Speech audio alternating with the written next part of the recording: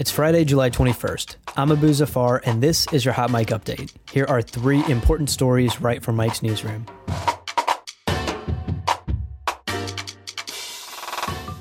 O.J. Simpson was granted parole in a unanimous vote on Thursday. Simpson is known for his famous trial in 1995 about the murders of his wife and Ron Goldman. That's not what this hearing was about. He was charged for an armed robbery in 2007 and has served 9 years in jail since. Simpson spoke about that night before a board of commissioners. He described himself as a straight shooter who, quote, basically lived a conflict-free life. His oldest daughter also spoke to the board at the hearing. She gave a passionate defense of her father's character.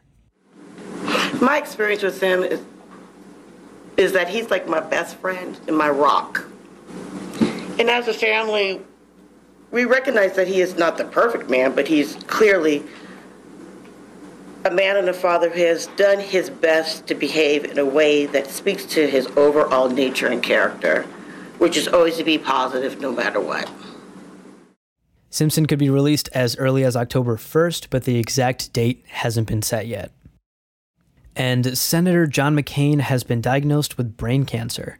Doctors discovered it after McCain had surgery to remove a blood clot last week. His office confirmed the diagnosis on Wednesday. McCain's daughter said her father was the most confident and calm person in the family about the whole situation. President Donald Trump and many of McCain's peers released statements of support. McCain is reviewing his treatment options, which could involve radiation and chemotherapy. There's no timeline yet for when he'll return to work. And our final story today has nothing to do with politics. It's about gaming conventions and the models who work at them. One of our tech and gaming writers, Xavier Harding, wrote an article this week about some of the misconceptions surrounding these quote-unquote booth babes.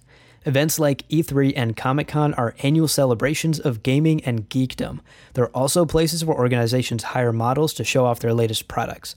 But these models have been criticized for being distractions or being clueless about the products. Stories of harassment have led to strict guidelines on what these models can wear. But that's not really the case anymore, and the criticisms aren't true. At least that's what Xavier found out when he went to E3 this year. I sat down and chatted with him about what he learned from the models that he met. I kind of wanted to pose the cheeky question, should booth babes be a thing in 2017? And I expected, people to say, no, they shouldn't be a thing. It's 2017. Women should be valued more for than just their looks. I had a lot of preconceived notions going into the story. I think a lot of the internet, a lot of gamers have similar thoughts and feelings on the matter. But when I got there, I talked to former models, I talked to current models, and they all said very similar things of we love it, we love the job, we don't see a problem with it. We feel like the harassment was very minimal.